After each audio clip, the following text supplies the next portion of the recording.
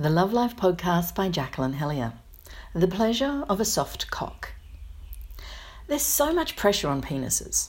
The poor things are supposed to rise to attention on command, stay hard for hours, only ejaculate when desired, and if they can't do that, then the sex is considered poor. He has failed. But what's so wrong about a soft cock? Well, nothing, and there's plenty of pleasure to be had with one. It's lovely and soft and malleable.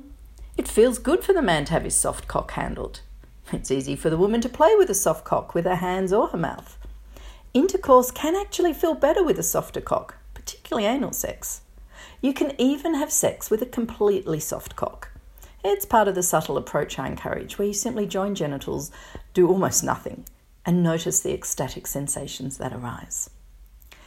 If the woman wants something hard and phallic inside and there's no erection on hand to satisfy, well then use your hands. Fingers of bone, so they're potentially always boners. Talented digital stimulation of the vagina is a wonderful thing. Or use toys. Dexterous use of dildos and vibrators is a similarly excellent experience.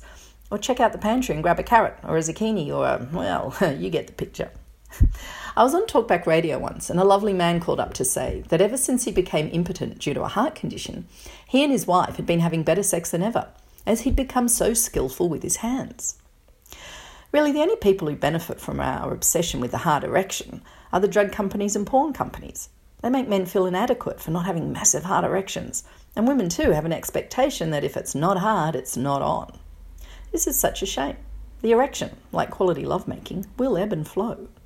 As your lovemaking becomes more fluid and responsive, you'll easily flow with the state of the penis. If it's hard, go for the shag.